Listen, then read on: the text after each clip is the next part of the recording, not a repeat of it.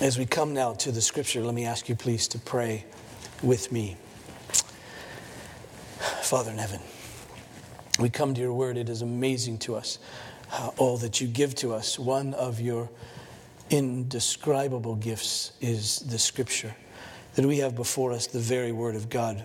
I know, God, that I take it for granted. It sits on the shelf, and I sit and I wonder about things, and I lack wisdom, and I struggle in my own soul, and yet I refuse to pick up that very book that has within it your wisdom, your grace to us. So forgive us for that. I pray on this morning as we take it up that you'll give us good attention, that we'll understand what we have before us, the very word of God, and that it will penetrate our very hearts, and we will receive it, believe it, and God, that we would love this truth. This I pray in Jesus' name. Amen. Turn please to 2 Thessalonians in chapter 2. 2 Thessalonians chapter 2, please. I want to read this chapter verses 1 through 17. 2 Thessalonians chapter 2, please.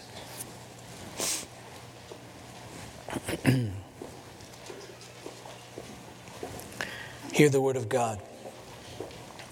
Now concerning the coming of our Lord Jesus Christ and our being gathered together to him, we ask you, brothers, not to be quickly shaken in mind or alarmed, either by a spirit or a spoken word or a letter seeming to be from us, to the effect that the day of the Lord has come. Let no one deceive you in any way.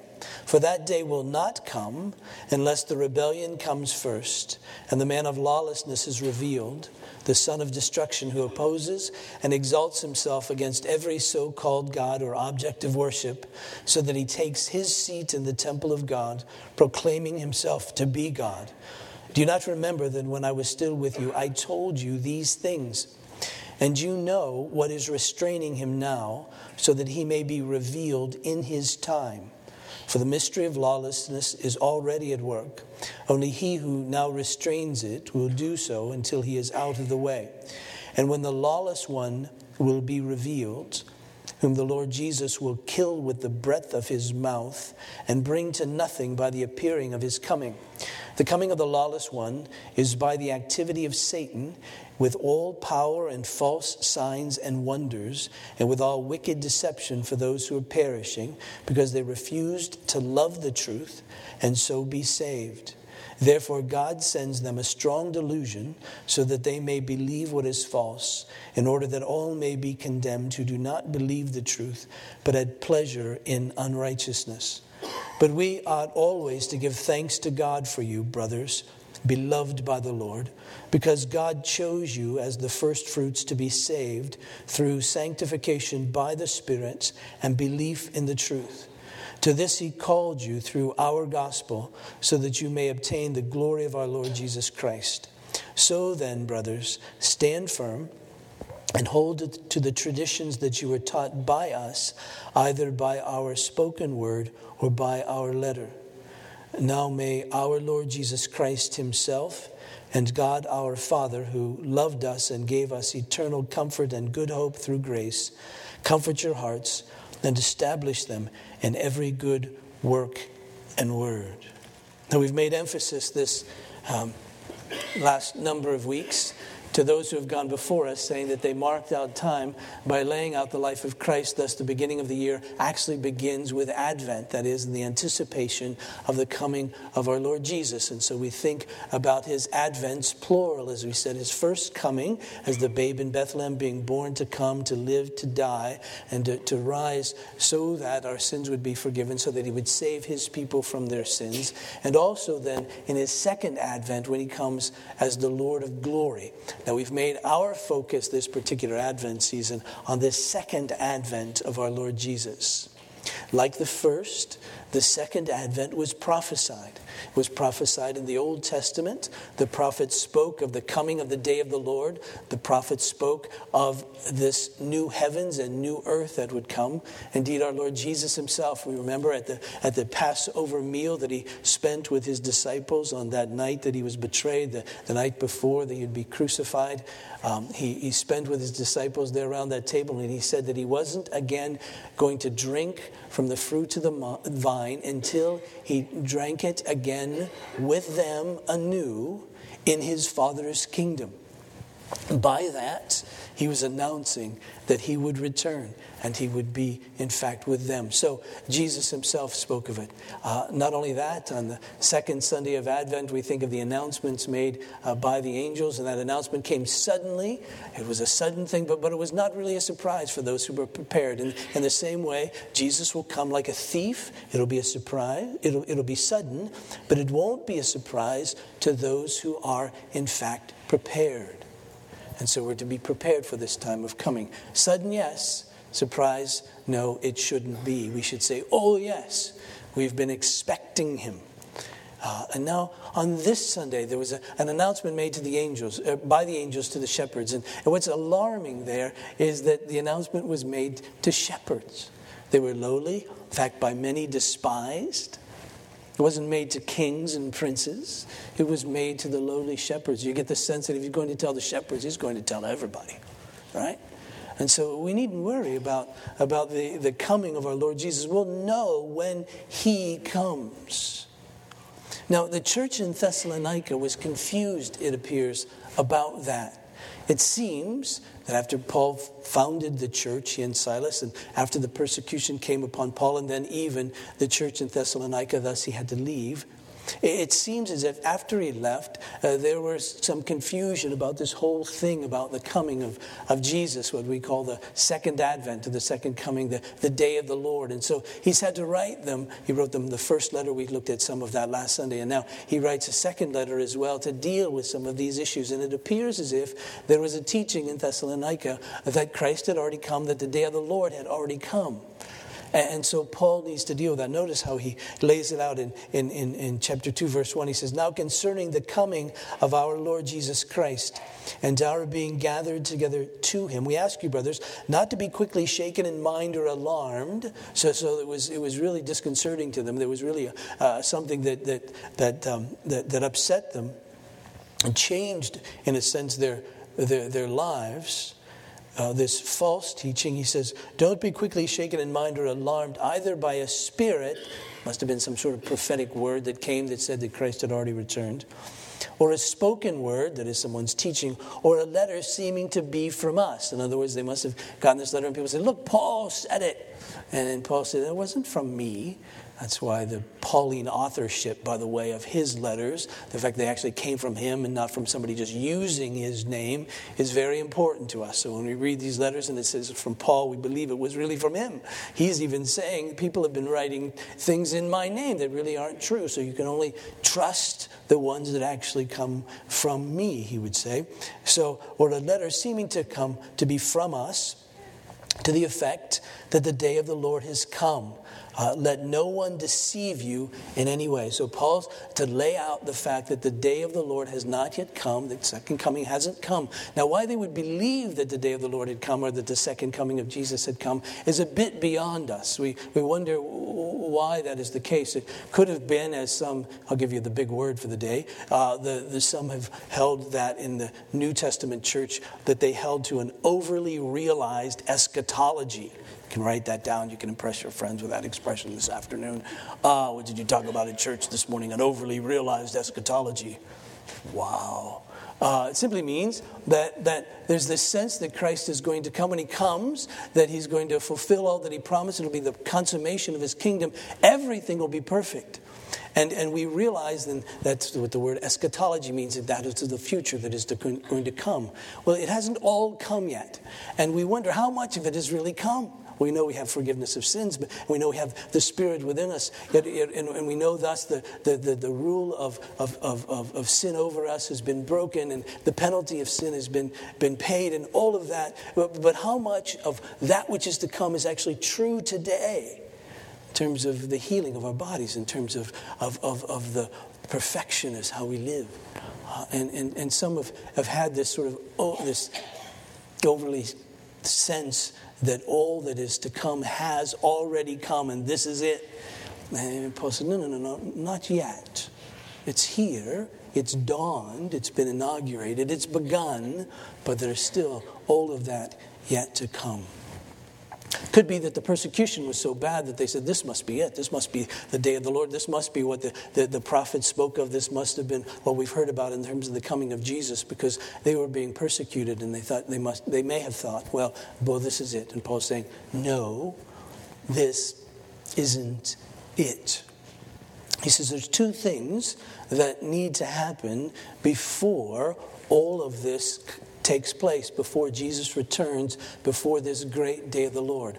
Notice how he puts it in the middle of verse 3. He says, for that day will not come unless the rebellion comes first and the man of lawlessness is revealed, the son of destruction. And so before the day of the Lord comes, he says, you'll know when it's dawning, when the day of the Lord is coming, that it will follow this rebellion, this apostasy, this falling away, this rebellion, and this coming of this person, it appears, this man of lawlessness. Obviously, the two are related, rebellion and lawlessness. Rebellion is generally against the law, and so this man of lawlessness comes, this time of rebellion, join forces, if you will, together, and he says this is going to come before the coming of Jesus, before the great day of the Lord, that is this time of judgment.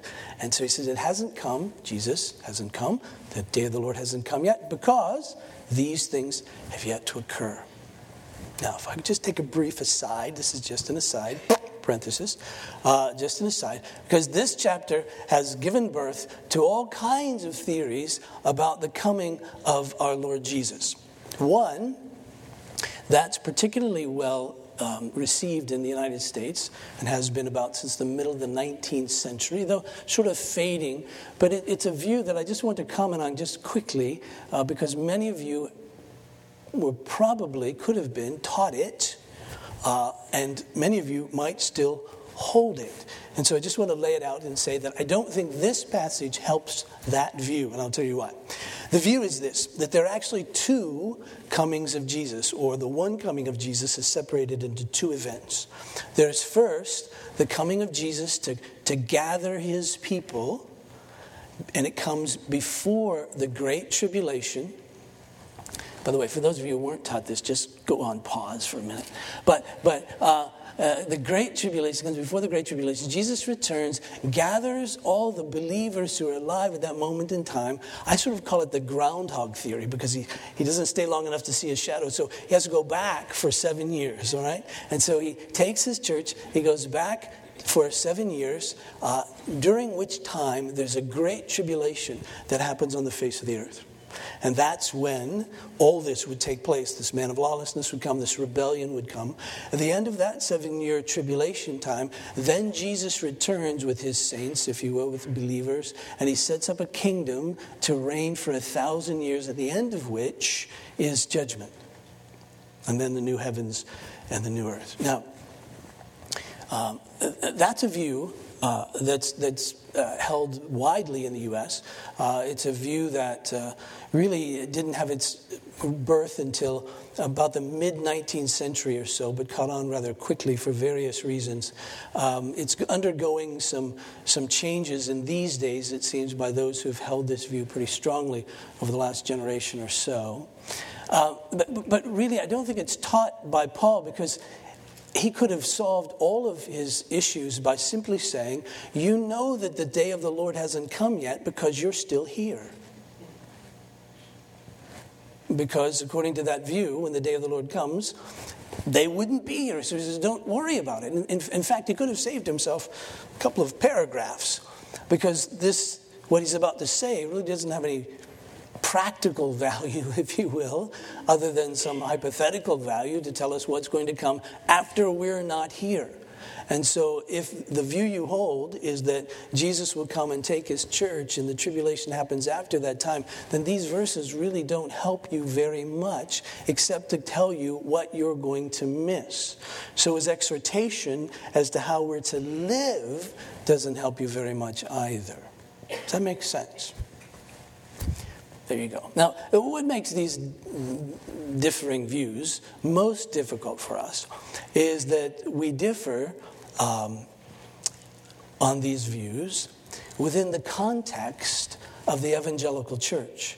In other words, it's people who believe that the Bible is the infallible and inerrant Word of God who have different views. If it were people who didn't believe that the Bible was the Word of God who held different views, we could just simply dismiss it and just say that's not a big deal because they don't really believe the Bible anyway. But these views come out of us, of people who actually hold to the Scripture as being truth and not erring. And it's simply that some read it differently than others.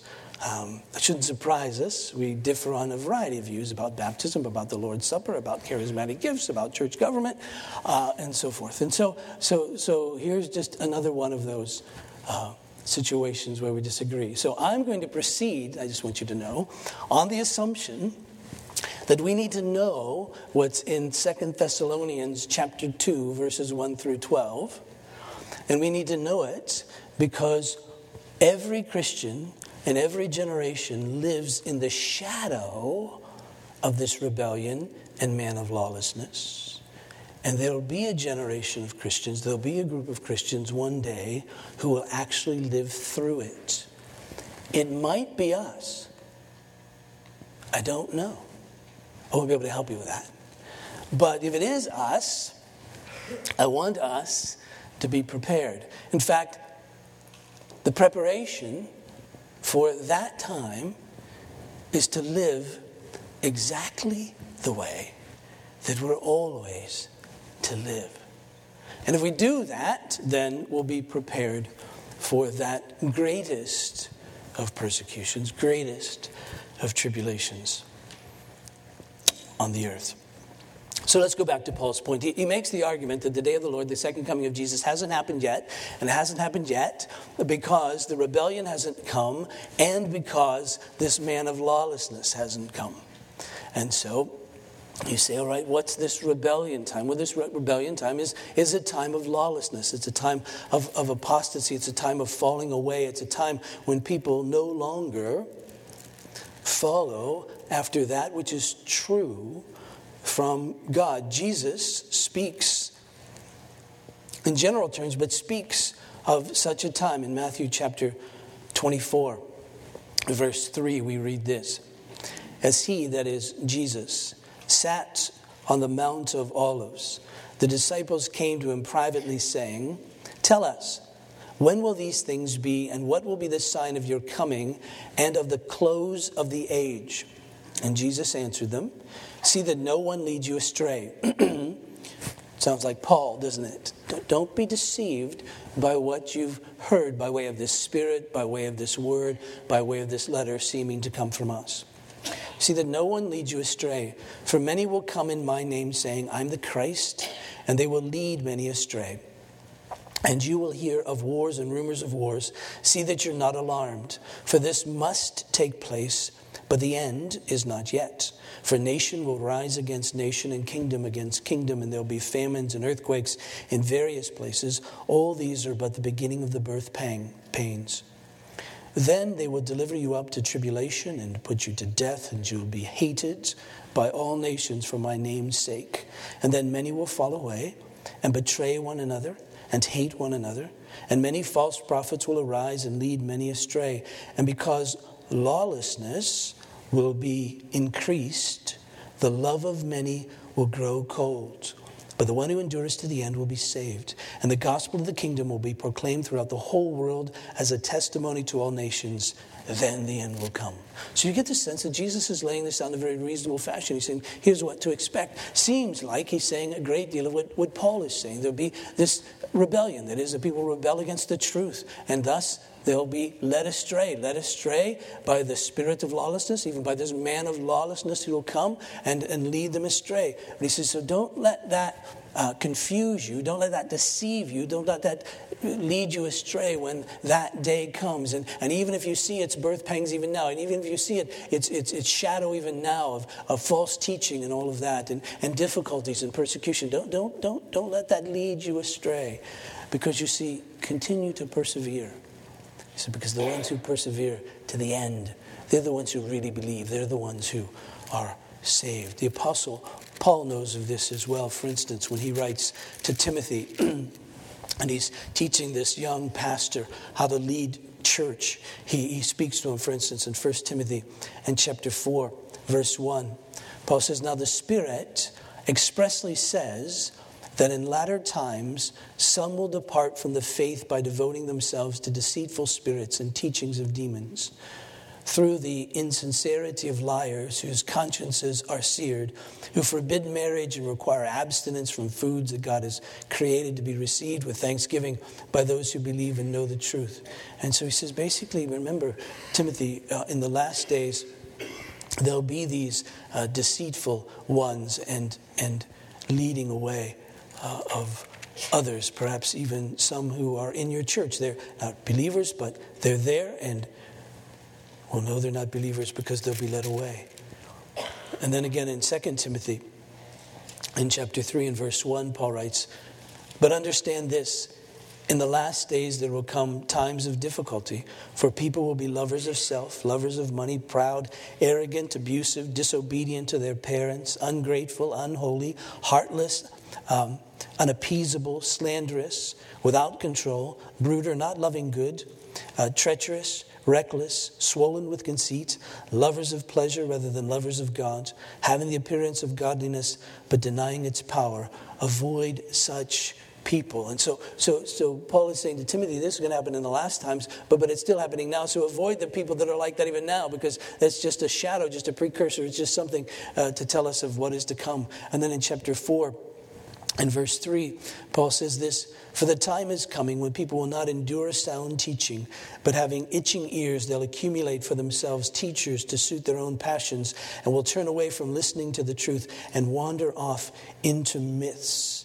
As for you, always be sober-minded, endure suffering, do the work of an evangelist, fulfill your ministry. So he's writing to Timothy and saying, don't be deterred by that kind of thing, because this rebellion is in the world and it's going to escalate, it appears, a time when what will characterize the earth will be lawlessness, rebellion against the very law of God. And this one called this man of lawlessness. And in fact, beginning with verse 4 through verse 9, Paul lays out the characteristics and what's true of this man of lawlessness. And then in verse 9 through 12, he kind of lays out the climax of what this rebellion is. And then in verse 15, which we'll jump to, he'll speak of how we're to live in light of that which is to come and in light of its coming. And then in verses 13 and 14, he'll lay out for us, I think, the ground for our behavior, the ground or the rationale for why it is that we are to live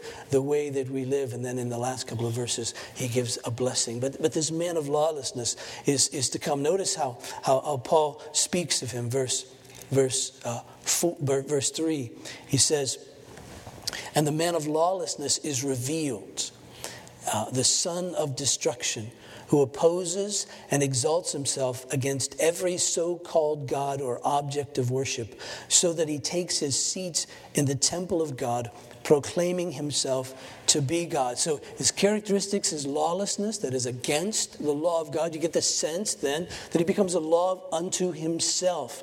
Rather than following that which is true about God, which God says, he sets himself up as God. So it says, just in case we're afraid, or just in case we might be tempted to follow him, he says he's also called the son of destruction, meaning that he's characterized by destruction, meaning he leads others to destruction, meaning that he himself will be destroyed. So he's the man of lawlessness. Destruction comes from him. Destruction will be true of him. And he said he opposes and exalts himself against every so-called God. So any other religion that might exist, Paul says he'll set himself over and above that, or object of worship, worship, and even God himself. He says he takes up his seat in the temple of God, proclaiming himself to be God.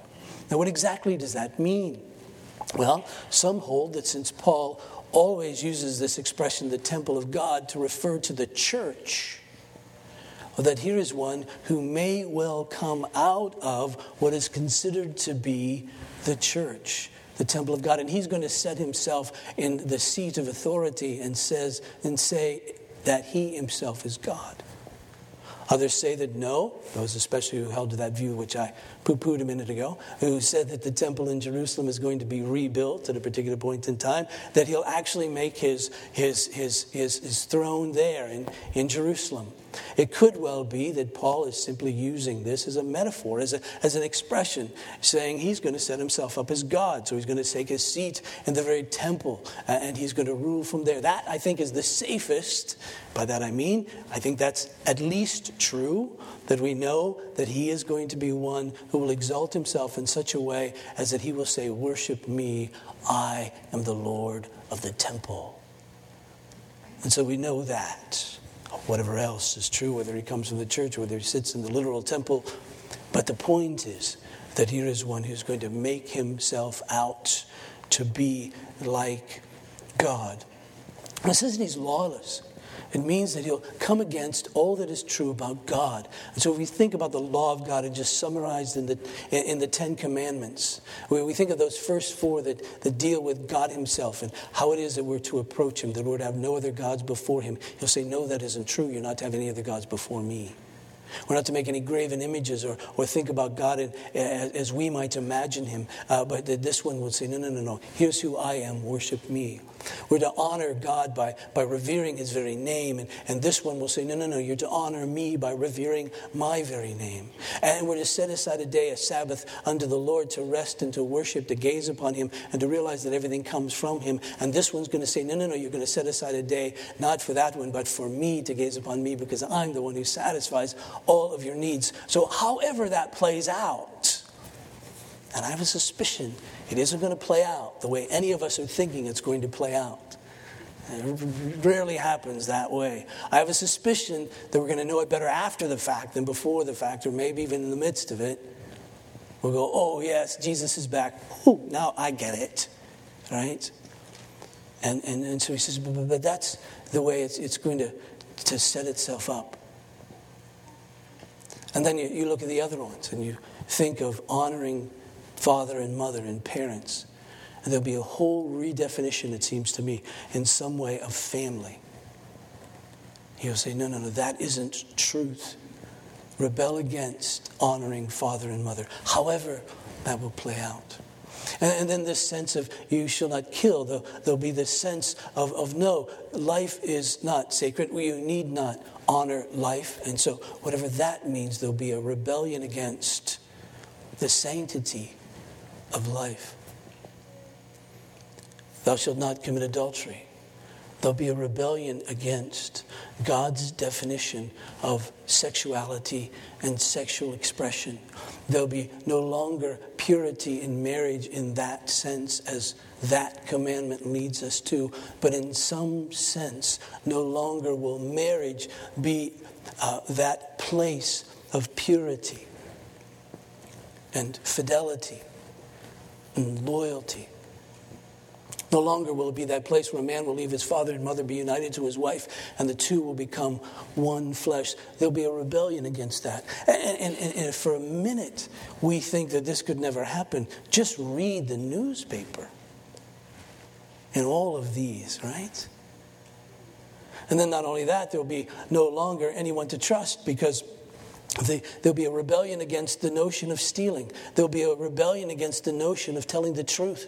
There'll be a rebellion against this sense of being content that is not coveting. And so here we have this man of lawlessness, no doubt appealing to our own pride, appealing to our own pleasure, appealing to our own possessions, appealing to our own prestige, appealing to our own power. All of those things in which we submit to God and say, no, you're the one who should be worshipped and honored. You're the one who is the source of my possessions. You're the power upon which I rely and depend. Appeal and say, no, you can feed all of that. Rebel against what we know as God, and he'll set himself up as the one, as the definer of who we are, as the director of who we are, as the one who's worthy to receive our delight. This man of lawlessness to come. And you can only imagine then the havoc that would wreak on the earth. People like that. You get the sense that the earth would become closer to hell than heaven. As the rebellion comes, as the man of lawlessness is there among us. And notice then how Paul goes on with all of this. In verse 5, he says, "Do you not remember that when I was with you, I told you these things, and you know what is restraining him now, so that he may be revealed in his time? For the mystery of lawlessness is already at work. Only he who now restrains it will do so until he," that is the restrainer, "is out of the way. And then the lawless one will be revealed, and the Lord Jesus will kill him with the breath of his mouth and bring to nothing by the appearance of his coming. The coming of the lawless one is by the activity of Satan and all power and false signs and wonders with all wicked deception for those who are perishing because they refuse to love the truth and be saved." You get this sense then again that there's something restraining this rebellion and this man of lawlessness. And the question is, well, what restrains it? Well, again, if you read in the history of this particular passage, you'll find all kinds of things that could possibly be restraining it. Some argue that it's the church that's restraining it, and it's the Holy Spirit who's restraining it through the church. And that makes a great deal of sense, especially to those who think that when Jesus comes, he's going to take the church away and stay away then for 7 years and come back. Because then this church has to be out of the way. But will the church really be out of the way during that time? Some think that it's the angel. There's an angel in the book of Revelation that's holding back. It's that angel. Some think that perhaps it's government, that God has established and ordained governments to carry out that which is lawful. And so until all those governments are out of the way, then this man of lawlessness can't come. But yet often in Scripture, it's the government that's a problem. That's the rule of man that's the problem. And so we wonder about that. I'll say, if I could just add this, that it seems to me that the safest way to think this through is to realize that God is sovereign over all things, and he has chosen something to restrain that is sufficient to restrain, and a day will come when God will remove that restrainer, and when that happens, then in this sense the rebellion comes and the man of lawlessness comes. I love the expression of St. Augustine as he read this passage. If you know anything about St. Augustine, you know that he was not at all shy or bashful about giving his opinion on various texts. And he simply said this: "I frankly do not know what Paul means by this. Except that God, who's sovereign over all things, has established that which would restrain this rebellion and this man of lawlessness in whatever capacity. It will be effective. A day will come when God will remove that, and the man of lawlessness will come, and this rebellion will come as well." We know that Satan, according to this passage, no surprise, is behind all of this, and this one will come, in a sense, as a counterfeit Jesus. It's interesting, in verse 9, it uses the expression, "the coming of the lawless one." That little word "coming" in the New Testament, especially in the writing of Paul, is almost a technical expression used for the coming of Jesus. Some of you may know this Greek word. It's parousia. And it means coming or arrival or the presence of. And when Jesus is spoken of, for instance, in chapter 2, verse 1 and chapter 2, verse 8 as coming, it's that word, that appearance of Jesus. So you have on the one hand the appearance of Jesus. On the other hand, you have the appearance, the presence of this man of lawlessness. And he's going to come with counterfeit signs. That is to say, people are going to look at that and say, he's the one. Look at what he can do. But the difference is, those counterfeit signs, those signs won't point to Jesus. They'll point to him. But people will be so amazed by it, and they'll meet such needs by it, that people will be deceived by it. And we see that God is still sovereign over all of this, because he says in those last days he'll pour out this strong delusion, if you will. That is, that he'll allow people to see that which this man of lawlessness does, and there'll be no restraint upon them. As Paul writes in Romans in chapter 1, he'll give them over, and so they'll believe. And we'll see that belief in this evil one, this belief in this man of lawlessness, as the representative of the evil one, will reach its fullness. I think it's unwise for us to try to pick out at any point in time who this man of lawlessness may be, or is he alive today? There's all sorts of television programs and books about that. And throughout history, there have been all kinds of various ones who have been spoken of as this ones. There was the Caesars in the 1st and 2nd century. There were various religious leaders, popes and otherwise, in the 15th, 16th, 17th century. Even Luther and Calvin were considered to be by those they thought, by some, as this Antichrist, as they thought. Other religious leaders, the popes, were this Antichrist.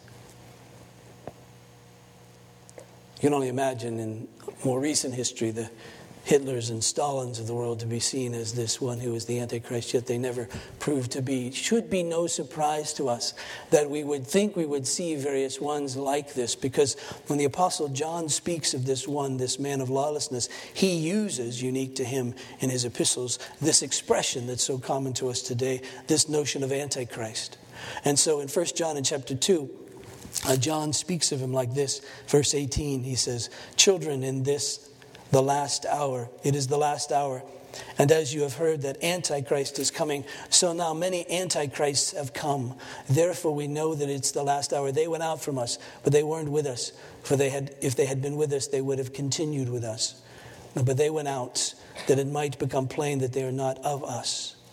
And then he goes on to say in verse 22, "Who is the liar but the one who denies that Jesus is the Christ? This is the Antichrist, he who denies the Father and the Son. No one who denies the Son has the Father. Whoever confesses the Son has the Father also. Let what you heard from the beginning abide in you." And so basically, John is saying this whole spirit of Antichrist, as Paul speaks of it in verse 7 of 2 Thessalonians chapter 2, the mystery of lawlessness, it's already at work. It's here. We see it all the time. It just hasn't reached its fullness yet. A day will come when it will be more full than it is, and all of life will be characterized by it. But we see it. We see this rebellion against the law of God, right? We see it even in the context of what's called in some circles the church. We see those who have stood in what's called the church to say that Jesus isn't the virgin-born Son of God, God in the flesh. We've seen a falling away, even in the context of our own country.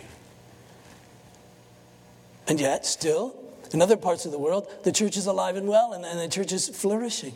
You understand there are more Christians outside of the U.S. now than in the U.S.?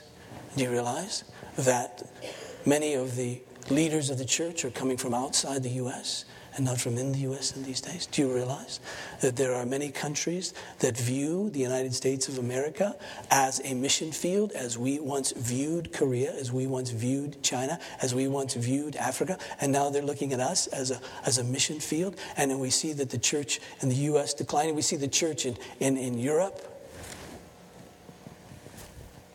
You see much in the context of a theology of universalism that simply says that all will be saved. We much in this redefinition of being tolerant that says that everyone really is right. This lawlessness is moving away from God as sovereign one, God as Lord, God as the definer of our lives and the director of our lives and the one in whom our delight is to be. We see this, but yet we realize that while that may be happening locally and so forth, it isn't happening yet globally. We get the sense that a day will come when that kind of thinking and that kind of rebellion, that kind of lawlessness will characterize the whole world, and that this man of lawlessness will, it appears, have his day. But the bottom line is that the Lord Jesus will come, and as Luther wrote in his great hymn, "A Mighty Fortress is Our God," one little word shall fell him. That word above all earthly power. No thanks to them, that is the earthly powers, abideth. Right? We will not fear, for God has willed his truth to triumph. And it will triumph. But notice how Paul puts it here. And this surprises me in verse 10.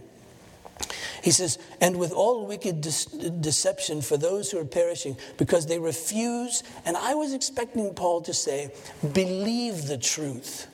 But he doesn't. He says believe the truth in verse 12, so it's valid. I wasn't completely off base. But he uses a little nuance here and says to love the truth. So we not only believe it, but we love it. And I think he's making the point that to believe the truth is to love the truth. If you don't love it, you don't believe it. If you believe it, you love it. But he's using the word love here, I think, because he wants to say that love is what really sustains. It's that affection for, it's that grabbing hold of truth to say, I'm thankful for this. I love it. If it weren't for this, I'd have no hope. Thus, I cling to it. Yes, I believe it, but I love this. Right? In fact, when Paul gives the remedy for this, he says, this is how we're delivered. Verse 15, he puts it like this.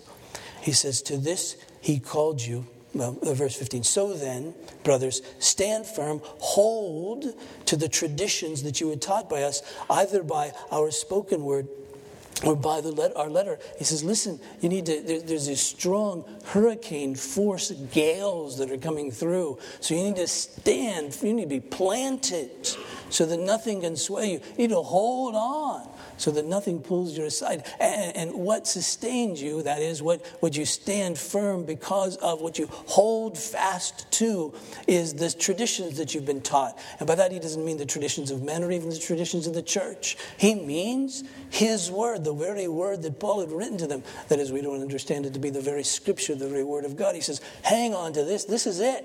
This is what will keep you in the midst of that day. Know this. Not only know it, but believe it. Not only believe it, but love it. And he lays out for them in verse 13 the very ground by which he can say that, because he says, but we ought always to give thanks to God for you, brothers. That is, I give thanks to God for you, not thanks to you for you, because God has done something. So I'm thankful for what he has done. And we should all be thankful for what he has done, and we should love what he has done. That should be our very heart. And he says, because God chose you as the first fruit. Other versions have, God chose you from the beginning to be saved. He says, I want you to love that.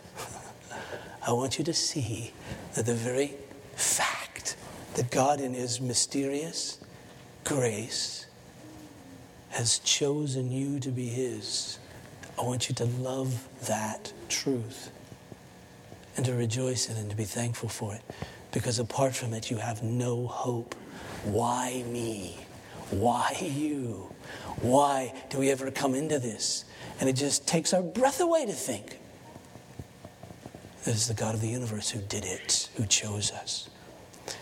Chose us to be saved. That is, to be saved from our sin. That which is destructive to us, yet us. And he saved us from that. Through sanctification by the Spirit, that is, it's the work of the Holy Spirit, enabling us to believe in the truth. To this he called you through our gospel. It's this gospel that we must love. That says that it's our Lord Jesus who lived for us, our Lord Jesus who died for us. We love that. Nothing else thrills our soul. So that you may obtain the glory of our Lord Jesus Christ. He said, that's it. To love that truth. He says, if you love that truth, then no matter what happens,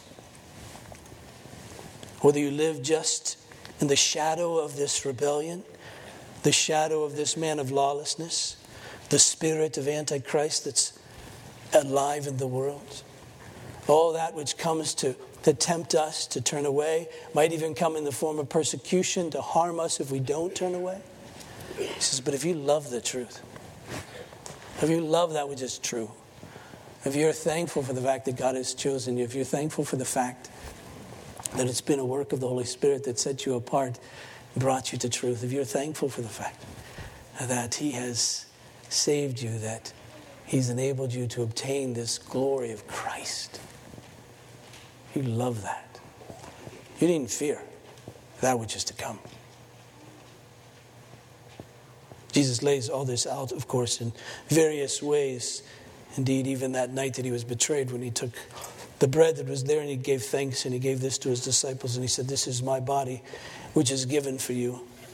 And in the same way also, he took the cup.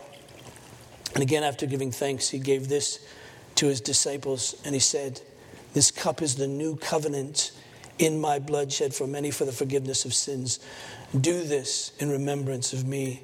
And the apostle adds that as often as we eat of this bread and drink of this cup, we proclaim the Lord's death. And that's what we do. You see, that's what we love. We make proclamation of the Lord's death.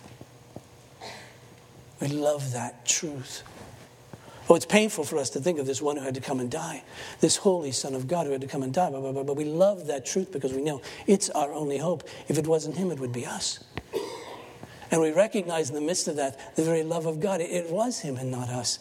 Thus an expression of the love of God, to realize I'm loved by God, to realize the very death of Christ is the expression of the love of God. I love that truth. I have no hope apart from it. And we proclaim the Lord's death, the apostle said, until he comes. And so throughout all of life, in the shadow of the man of lawlessness, and the shadow of this rebellion, as it peeks in various places, I proclaim his death. And then a day will come when he, Jesus, will come. And it might be for some, those who see the very end of this tribulation, those who see this man of lawlessness, who live in this time of rebellion that seems to be as unpleasant a time in the history of the world that anyone could ever know.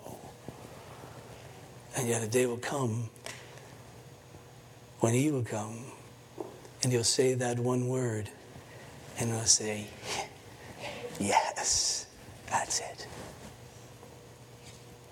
And we love that truth, that it's our Lord Jesus who will come and will conquer. Let's pray. Father,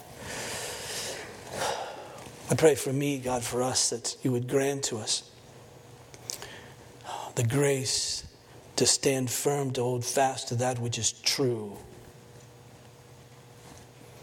and that we would love that truth.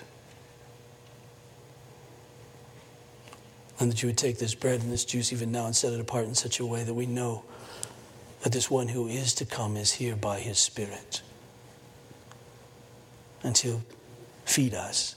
Spiritually speaking, he will sustain us, strengthen us, enable us to hold fast, enable us to look to him, to depend upon him, to love him, and to love this truth of him.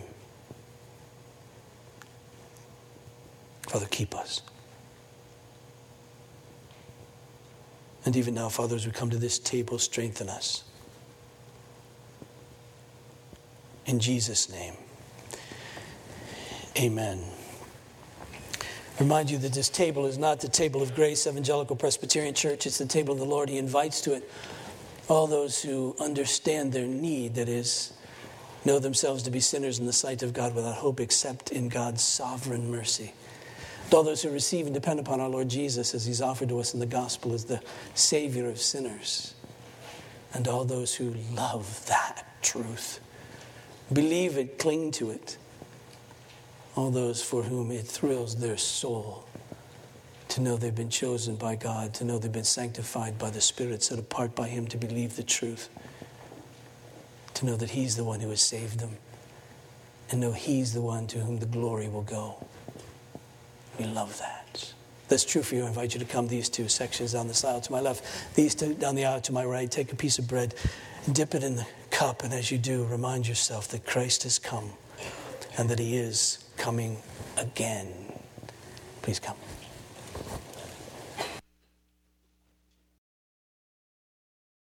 Whose blessed Son, our Lord Jesus Christ, promised to come again and to receive his people unto himself, We thank you for choosing us to be saved, for working in us by the Holy Spirit that we might believe the truth, for calling us through the gospel that we might obtain the glory of our Lord Jesus Christ. Keep us ever watchful for his glorious appearing.